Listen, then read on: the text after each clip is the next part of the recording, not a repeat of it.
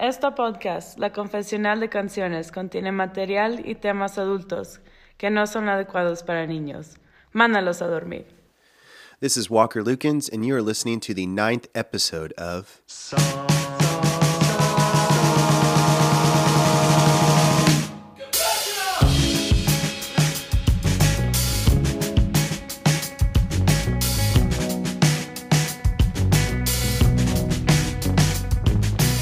Let me explain to you what we do here at the Song Confessional.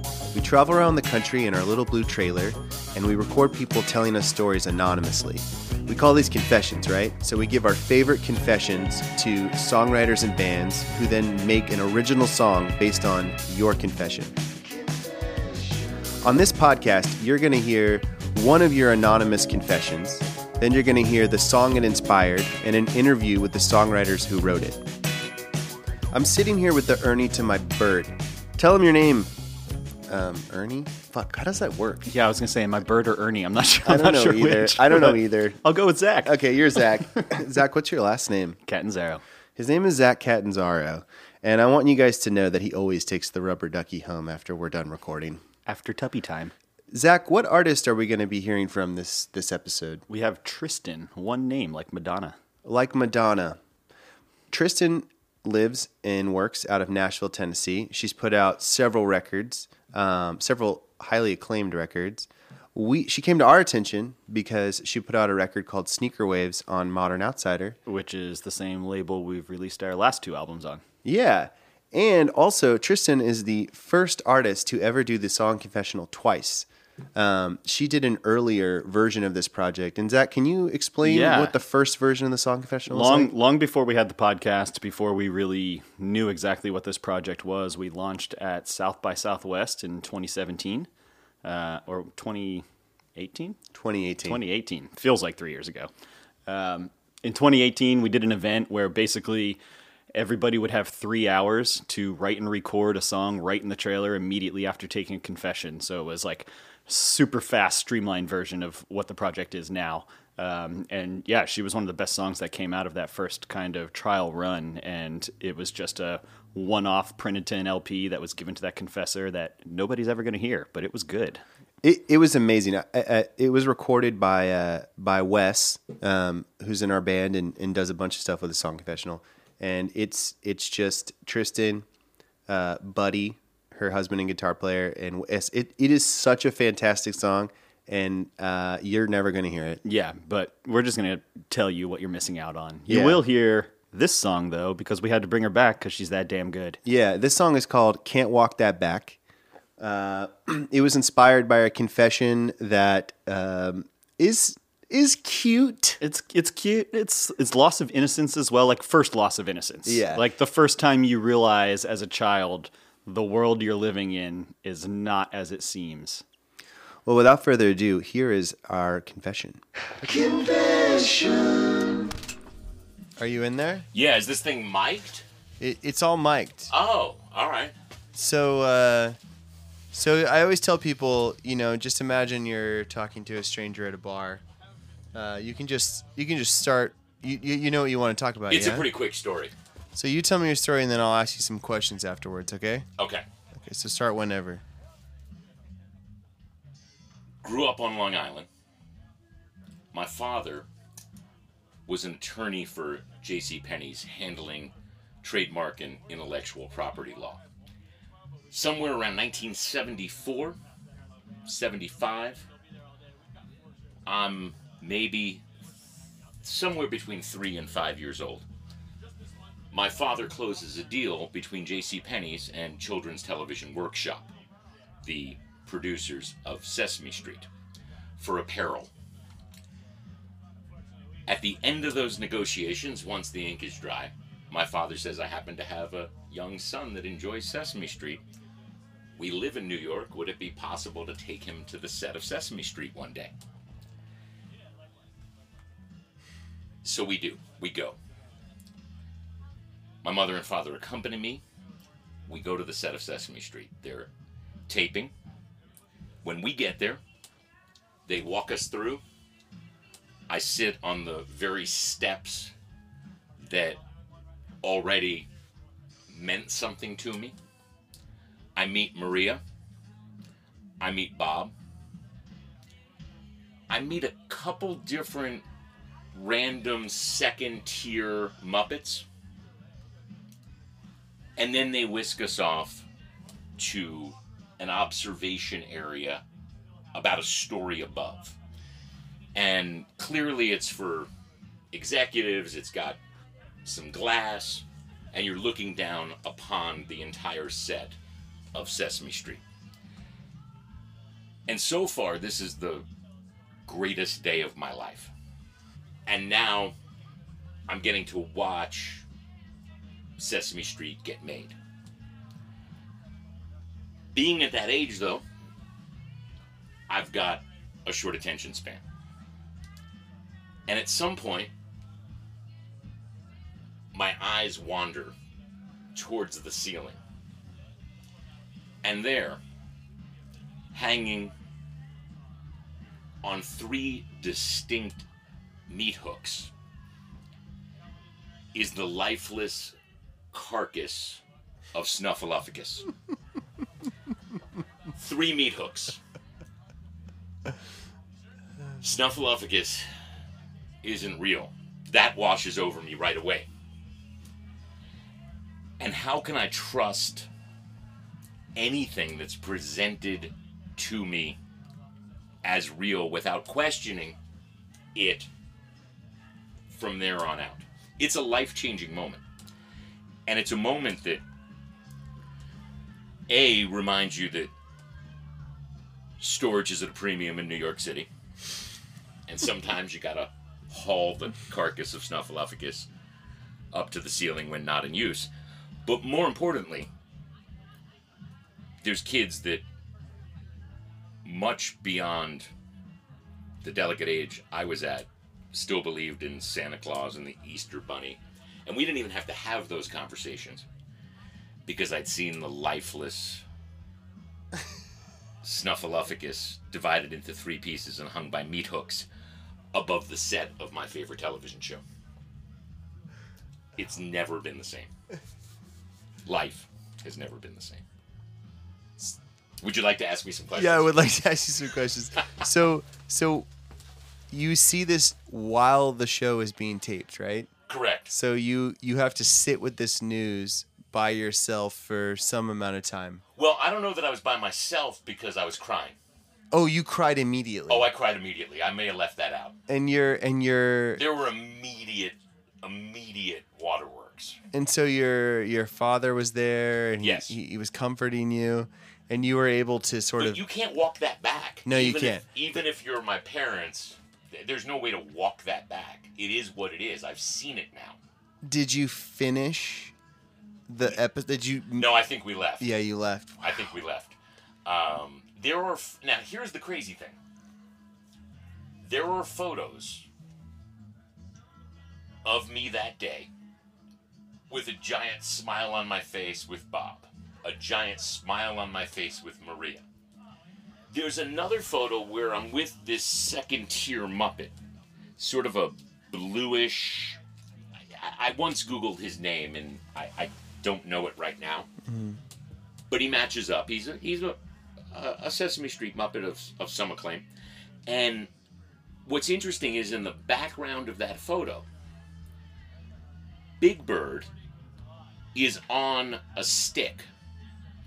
So the costume doesn't have anyone in it and is sitting on a stick. And I must have seen that, but I didn't connect that Big Bird wasn't moving around and that Big Bird was a costume. Yeah. So there was a disconnect there, but there was an actual revelation seeing Snuffleupagus in 3 pieces. Man, so okay, this is kind of getting to all the questions that I had. So then you find this all out, and then you're crying. You leave.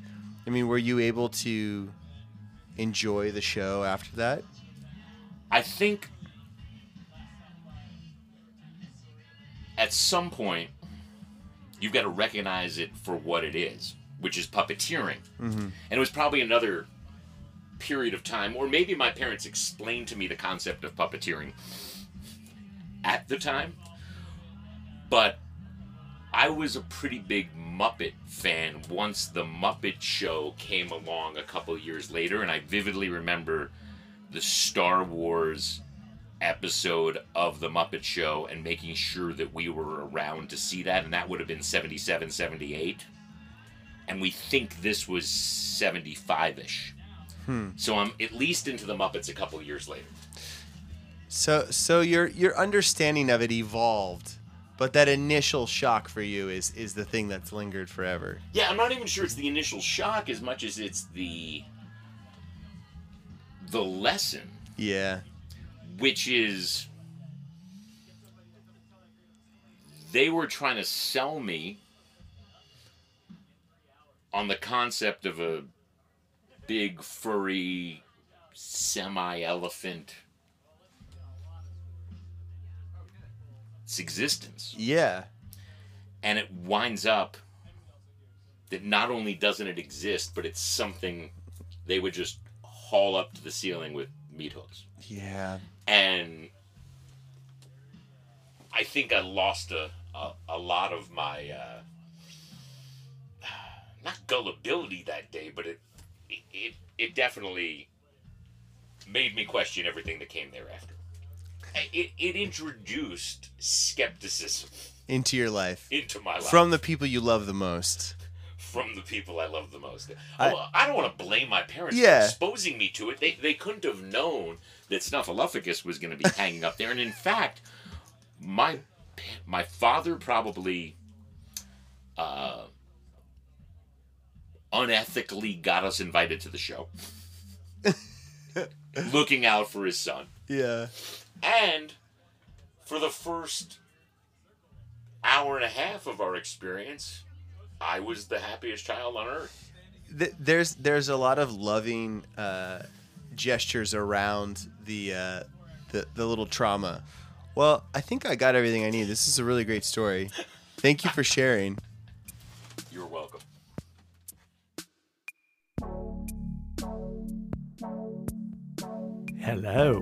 Hello, back at it. Yes. Hi, this is Jim Eno here with Zach Catanzaro. Yeah, we're doing some production notes on this track. So what was it like working with Tristen on this one, Jim? Well, I wasn't there, but I heard it was great. I just mixed the track. Okay. The track sounded great when I got it. It was recorded at Royal Studios in Memphis, Tennessee. That's a studio made famous. A lot of the Al Green recordings were done there. Moist Vibes invented there. Oh, boy. Invented. Totally. So Royal Studios was started by Willie Mitchell, and Tristen and the band worked with his son, Boo Mitchell, on this track. Yeah, so this track is 1 degree of separation from Al Green. Exactly. That's pretty cool. And it was a partnership with the Coil Audio guys. They make great gear. Check them out. And one other thing, breaking new ground here on Song Confessional, it's the first session that we've actually had to pay for childcare. Yeah, so hit us up with all your childcare needs. That's add-on service, just maximizing revenue streams. Exactly. Where's Walker? Yeah, why are you here? That's a good question. I'm not supposed to do production notes. Yeah, I know. Well, I think he's down in Mexico City. Yeah? Yeah, and I don't really know what he's doing there, but I feel like he's sort of losing it a bit. I got this weird voicemail from him the other day. Should I just play it? Yeah, let's hear it. Okay. So here's Walker calling me from Mexico City. I think he may need some help. Dear John, in short, I've left.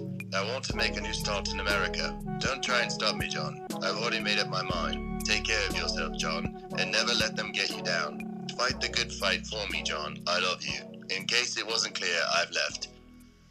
And now, the world premiere of Can't Walk That Back.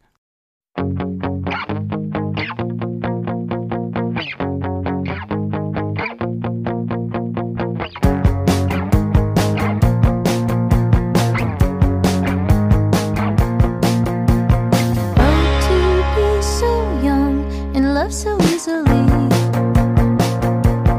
to believe like you've never been hurt before, holding a brand new heart that can only outsmart.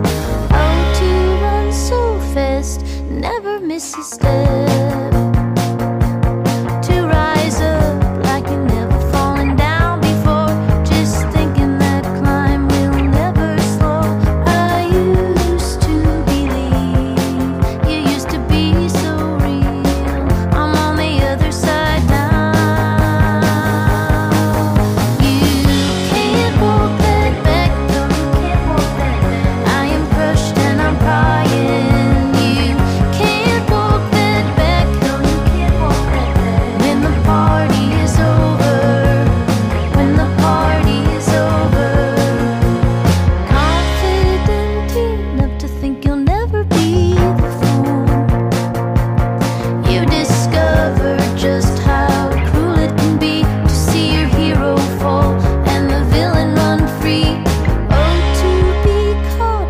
never notice.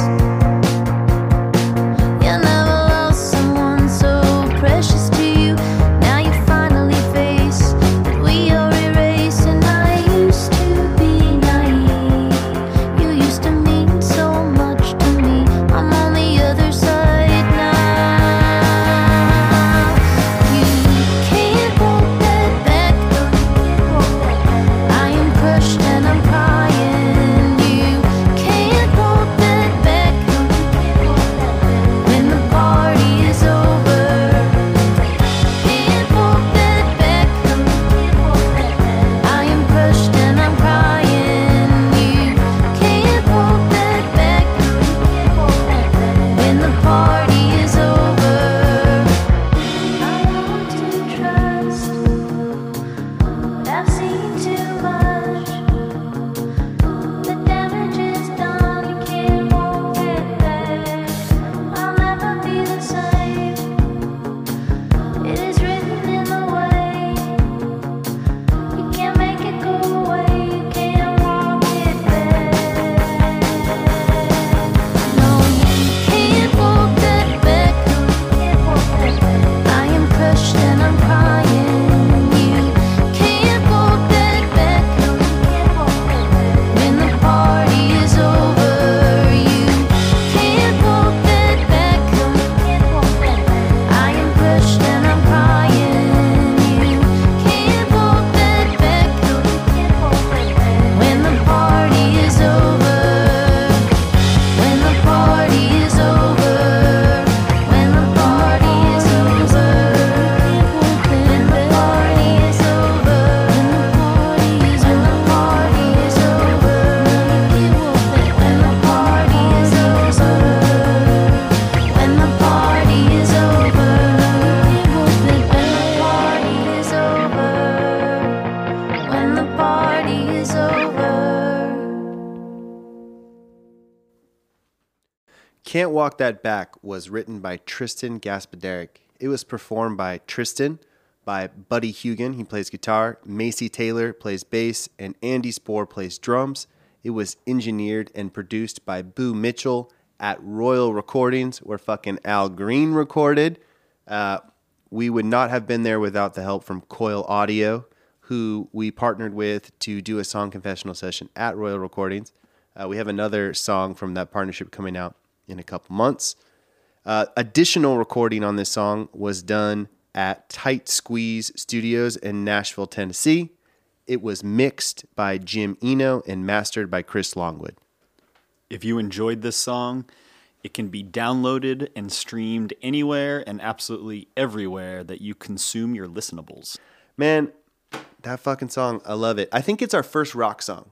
Like, by definition, I think we can agree on that one. It's so much more than just that, but it is our first rock song. It's a band playing instruments, and it fucking rocks. Yeah. Undeniable. You know what I really like about it is I've always had a preference for singers that don't sound like they're really trying too hard. Probably why I've always been like such a Talking Heads fan, because David Byrne just speaks his vocals. It seems like he's never like pushing too far. You don't hear that strain. And Tristan's voice is just like having a conversation.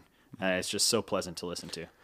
Yeah, well, so they tracked that song live in Memphis at Royal Recordings, and then she actually went back and redid the vocals in Nashville because she wanted it to be more laid back. So good observation on her vocal style. It is by design very laconic and laid back. That's funny. I knew she recut them, but I didn't realize that was the specific reason. Yeah. The thing I love about this song is it has a monster bridge. It's not just melodically different, but I mean lyrically, it takes the song in a new direction. Zach, can you explain maybe in layman's terms what a bridge is?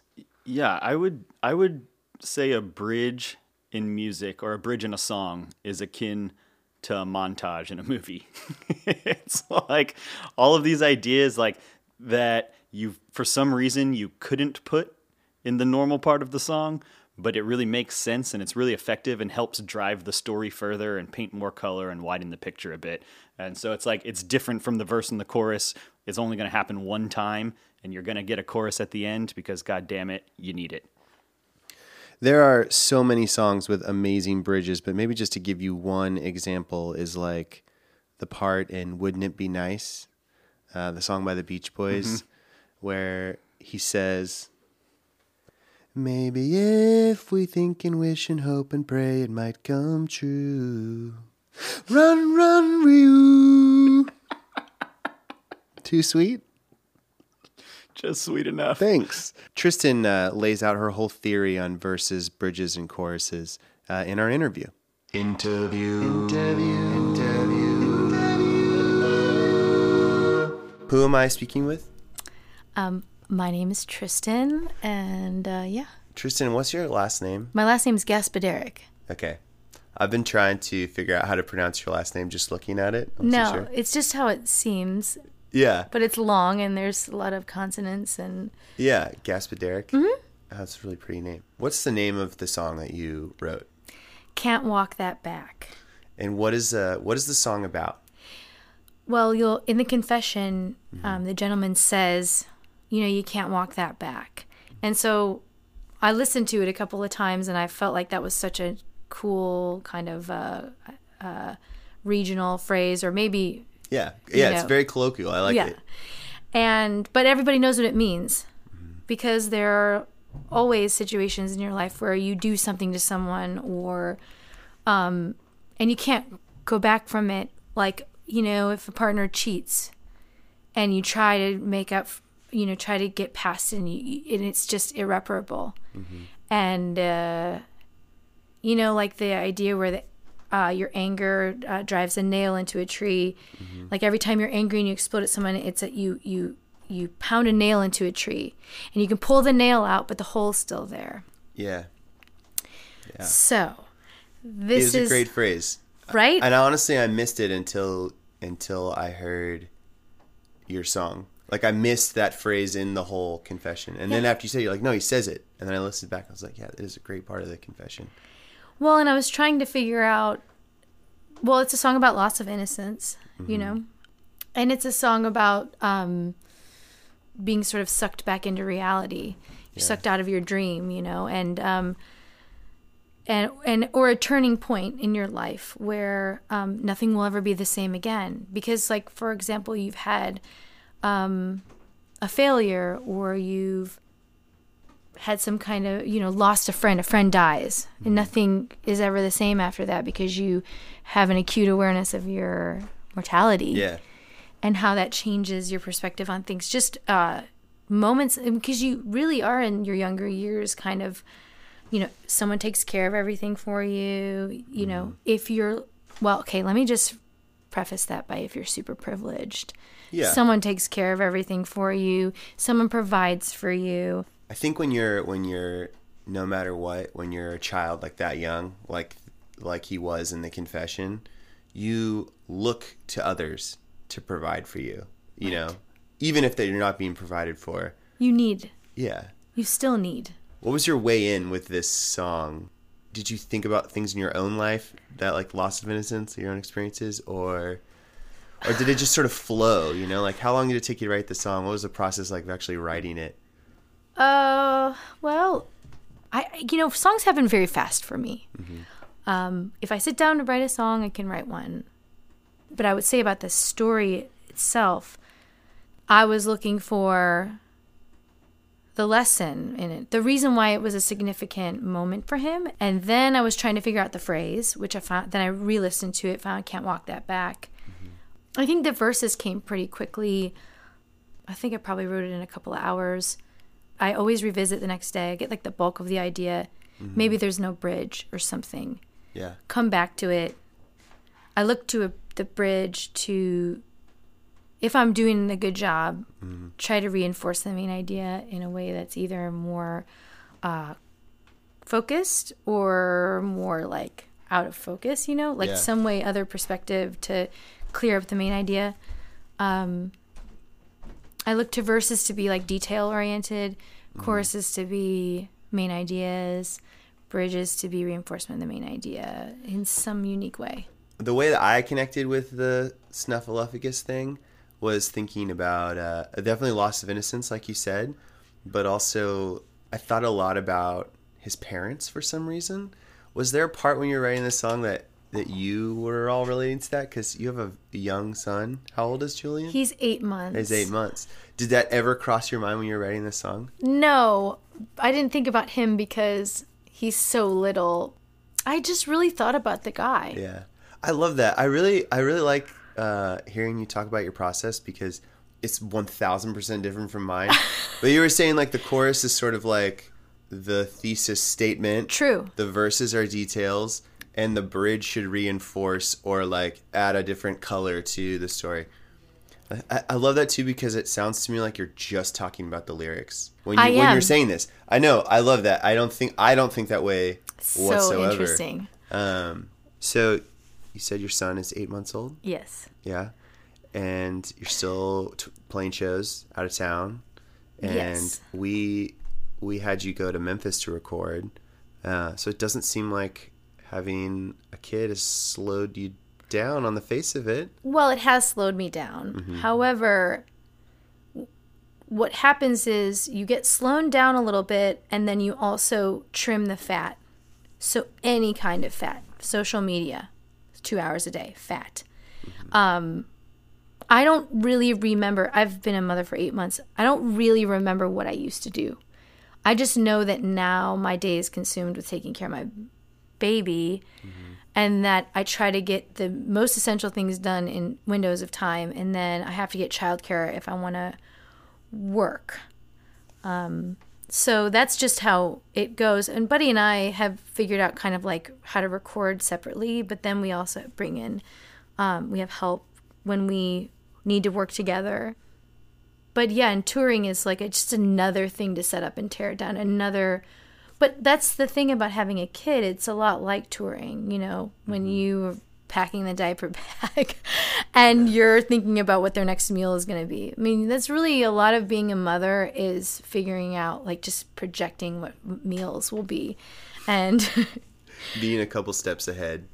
You do. Meals. You have to. Yeah. And then, like, my sister just had her second child, and you really have to set up the first child before you take care. You know, there's a whole lot of processing. It has slowed me down, but to be honest with you, I don't really care about slowing down. Being a parent just like slaps you across the face. It's just like this giant, like, wake up. Like, you're selfish. You don't do shit all day long. You are like following your muse. Ha ha ha. Yeah. Like, you know, this baby needs you now. And there is a lot of mundane, you know, watching them.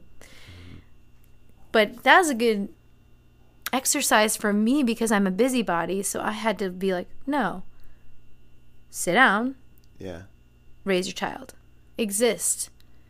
It doesn't matter. One thing that I have noticed as everyone around me starts to have kids or is making a really conscious decision not to have kids. Yeah. I feel that it's happening around me a lot right now. Oh, yeah.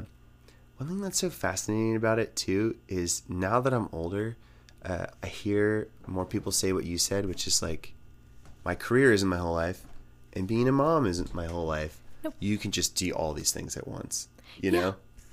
And honestly, I had to have a child. And I can tell you, I always knew I wanted to have children, and the physiological urge for me was so strong that it had to happen. It wasn't something I was willing to give up because I didn't want to distract myself from my life as a musician, which I still feel like I still feel pretty free, you know? I feel like I get to do what I need to do. I just have to be a lot more focused about it, like planning far in advance, you know, things that are going to be happening. I can't make a change and plan 4 days before. Yeah. You have to have advance notice. You have to align a lot of people. I have a lot of people helping me, whether it's just, you know, family or just, you know, friend family, you know, like the women who watch Julian, who just love him, you know. Yeah. And it's great.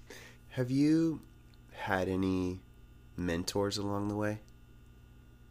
That's a really good question. My father, when I was young, was a mentor. Musically. Really? Oh, 100%. He, would make these instrumental tracks for me because I was a singer. Wow. And I loved to sing, and I started writing songs, and he would help me with the guitar parts. And I really learned guitar at 14 because I really wanted to like go off on my own, you know. But yeah, and my father had a home studio, and he would help me record things when I was really young. And so it was just like a natural progression for me when I moved out of the house to figure out a way to record by myself. So I got like a little M-Box Mini, remember? Oh yeah. Oh yeah, M-Box Mini. Yeah. Yeah, old school. And then I learned how to really play to, you know, to click, you know, recording by myself, making demos. And I didn't have any money to pay someone to go into the studio, so I was like, I'm going to just DIY this completely. And I did for years.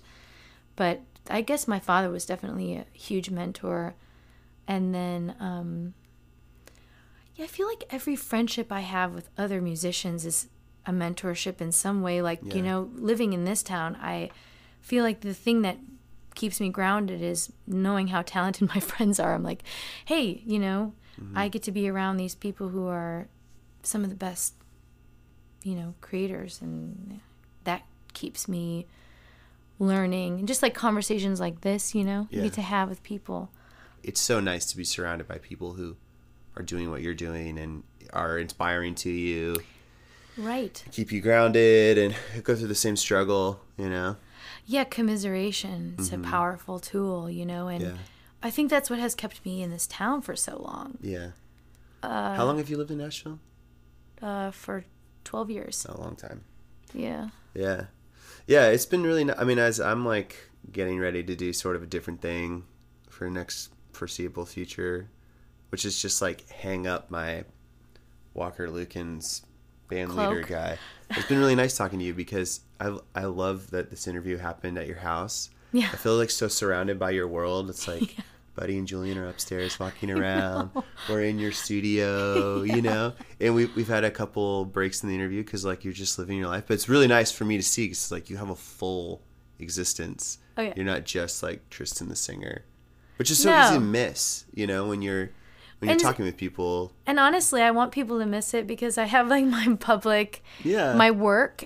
And I'm really thinking a lot more about like how to keep that separate because social media can be so invasive. Yeah. And there are some things I don't care to share with everyone. It's good to know the line. It's like, really good to know the line. And you're trying to direct people to what matters to you, which is your music. Yeah. In a social media world where like being good at that is a whole other art form. Totally. And I have friends who are really good at it. And I just don't personally feel like that's what I have time for right now. So I'm trying to figure out a way to like continue to direct people to my work in association with who I am. But yeah, I mean, I do think that when you read about people, your heroes, and you listen to their records and you look at the photos, you're seeing the highlight reel. But everybody no one's talking about how regularly they do their laundry, or do they actually fold it after they dry it, or does it sit in the dryer for like 3 days? Yeah. So before y'all had Julian, you also opened a vintage store not too long before that, right? I'd always side hustled vintage clothing. Really? Yeah, so there was But wait, what's the name of your shop for everybody? Anaconda Vintage. Okay, cool.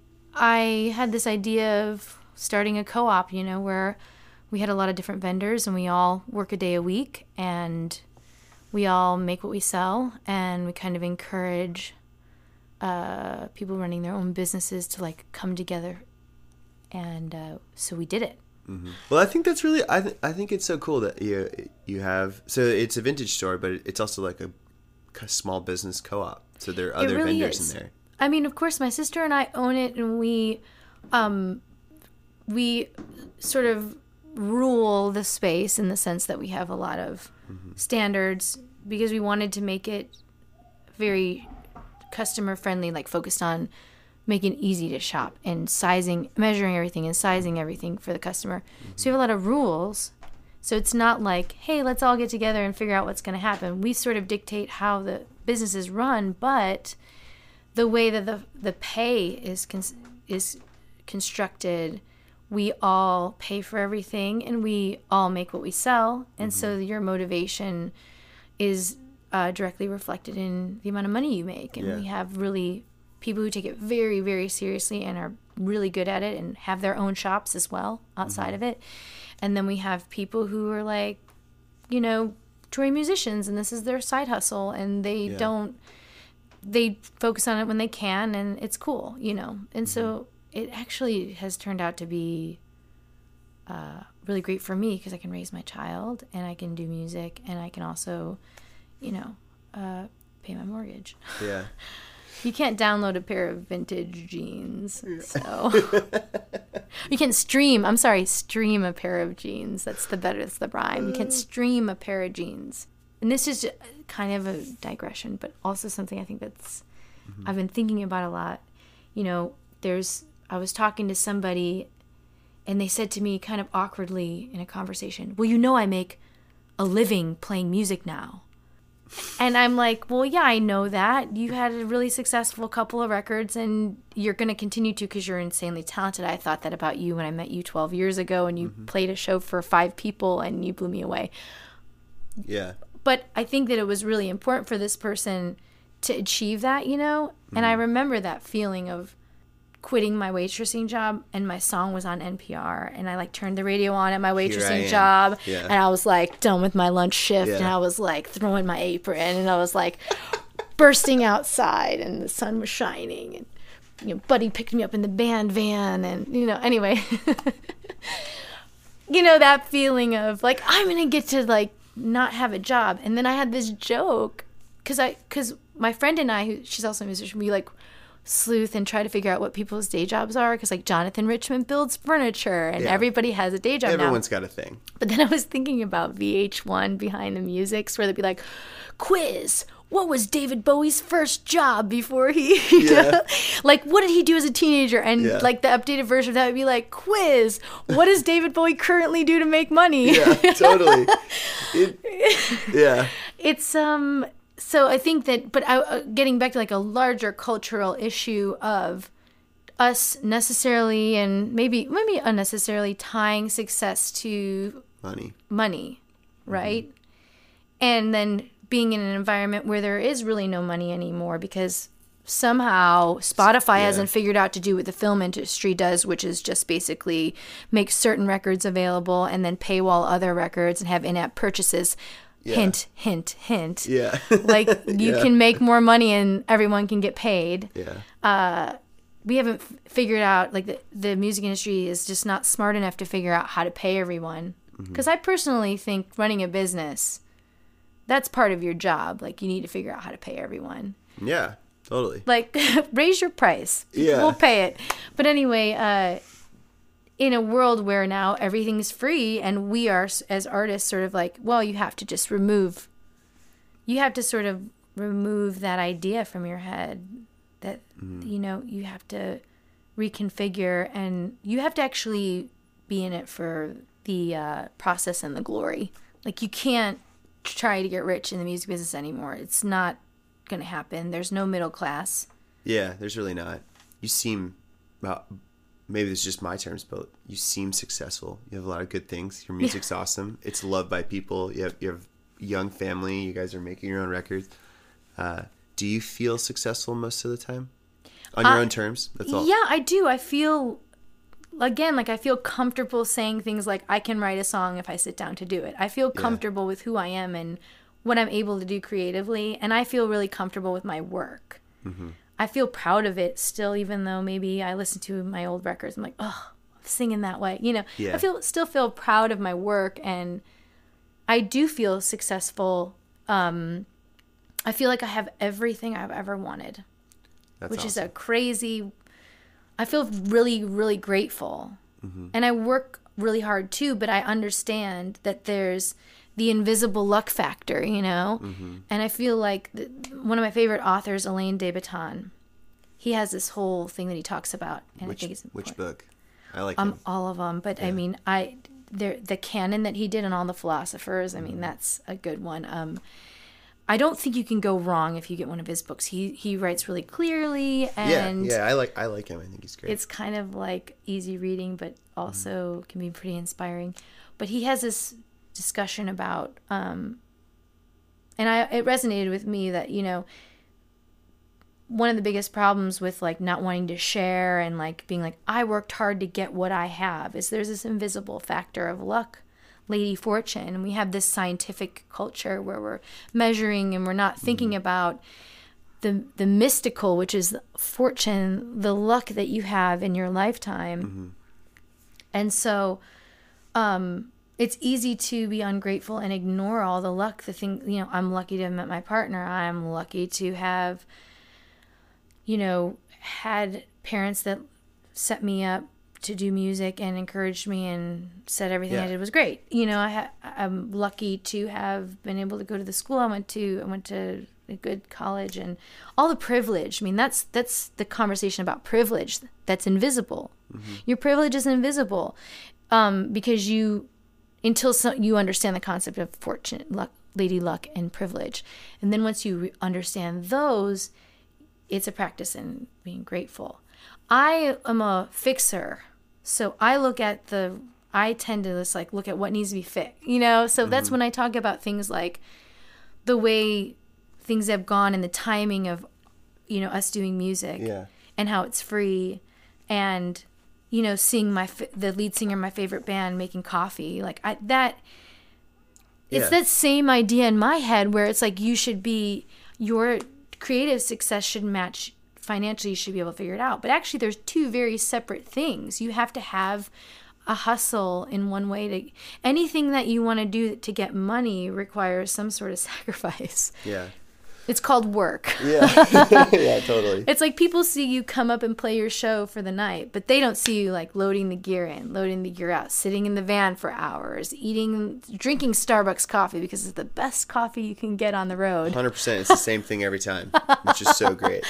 You know, it's like those things. The strife of a Starbucks coffee over a craft coffee.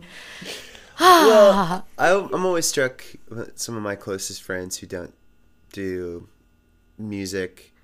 We'll come back and they'll ask how my trip was. Oh yeah, trip. And it's such an innocent question. It's like, how was your vacation? Yeah, it's like that's what it sounds like. It's like, oh, it wasn't anything like you think. Yeah. You know. Or when you have a job and you go on tour and you come back, you're like, you were on vacation the whole time. You're like no, this is vacation. Yeah.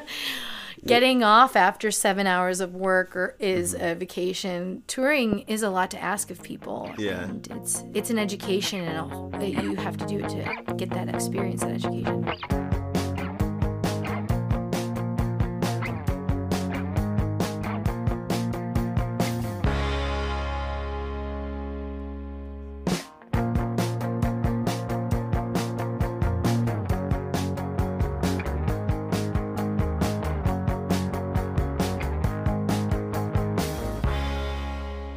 Zach, didn't you used to work at Chuck E. Cheese?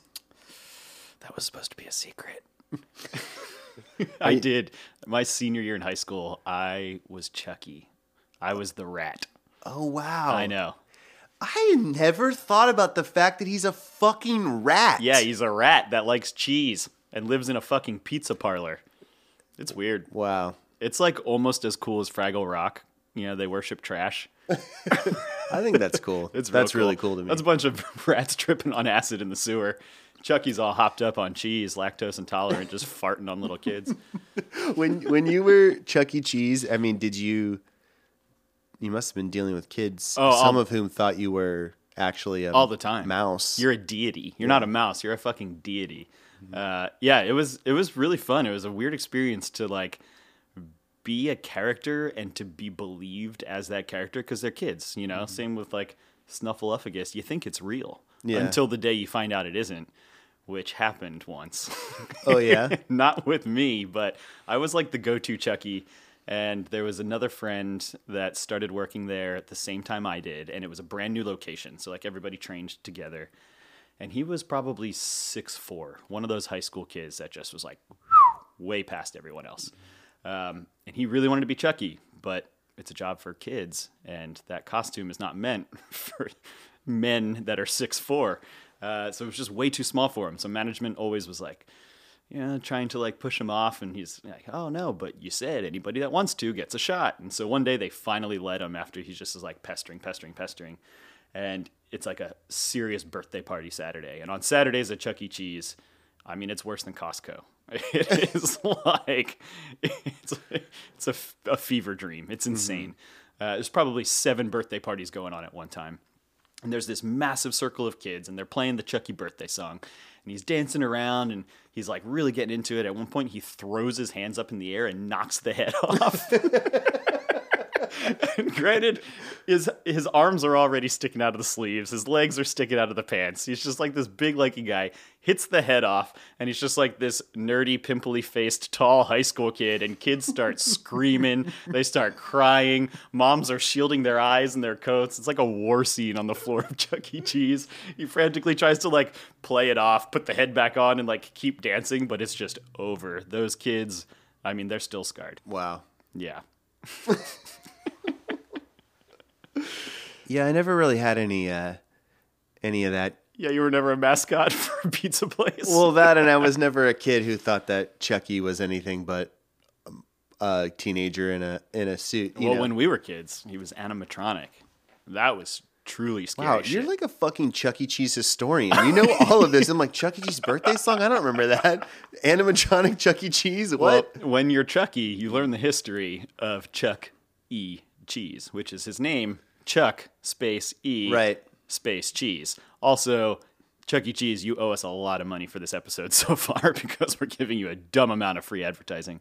Yeah, really. I don't think I've been to Chuck E. Cheese since I was a kid. Yeah, you also can't. Yeah, I can't go. They don't. This is a great rule. Good job, Chuck E. Cheese. You can't be an adult without a kid. Yeah, that's great. Yeah. They're already working against the fact that their mascot's a fucking rat. Mm-hmm. They should probably keep the pedophiles out of there. Yeah. One dirty bird at a time. One thing that is funny about the confessor in telling this story is like, I just love that he goes back to believing, maybe kind of possibly, that Snuffleupagus was real. Yeah. That is such a beautiful little kid way of seeing things. You like are traumatized, and the next day you're like, but maybe. You're still hopeful. Exactly. It's like finding out Santa Claus isn't real, but then still writing your Christmas wish list to Santa because you're like, well, maybe. I found out Santa wasn't real because we were going to travel on Christmas Day and not do Christmas at our house. And I had an inkling. That's, yeah. Then my parents were like, you don't really believe, do you? And I was like, no. How old were you? I was like 8. And they approached it saying, you don't really believe, do you? It was sweet. I'm making it sound like it was harsher than it was. It was a sweeter approach, but it was like, hey, we're going to travel on Christmas Day. Yeah. And, we're not going to celebrate Christmas morning. My parents were like, Santa doesn't really bring presents. But you don't still believe, do you? And I was like, no. No. I'm a big kid. I'm an adult. I'm going to be double digits in 2 years. Sorry, I couldn't hear you. I was shaving. Little Walker shaving with his first caffeine buzz. What were you saying, Mom? I'm drunk on martinis. Yeah, I don't believe in Santa. I'm working on my NPR voice, Mom. Leave me alone.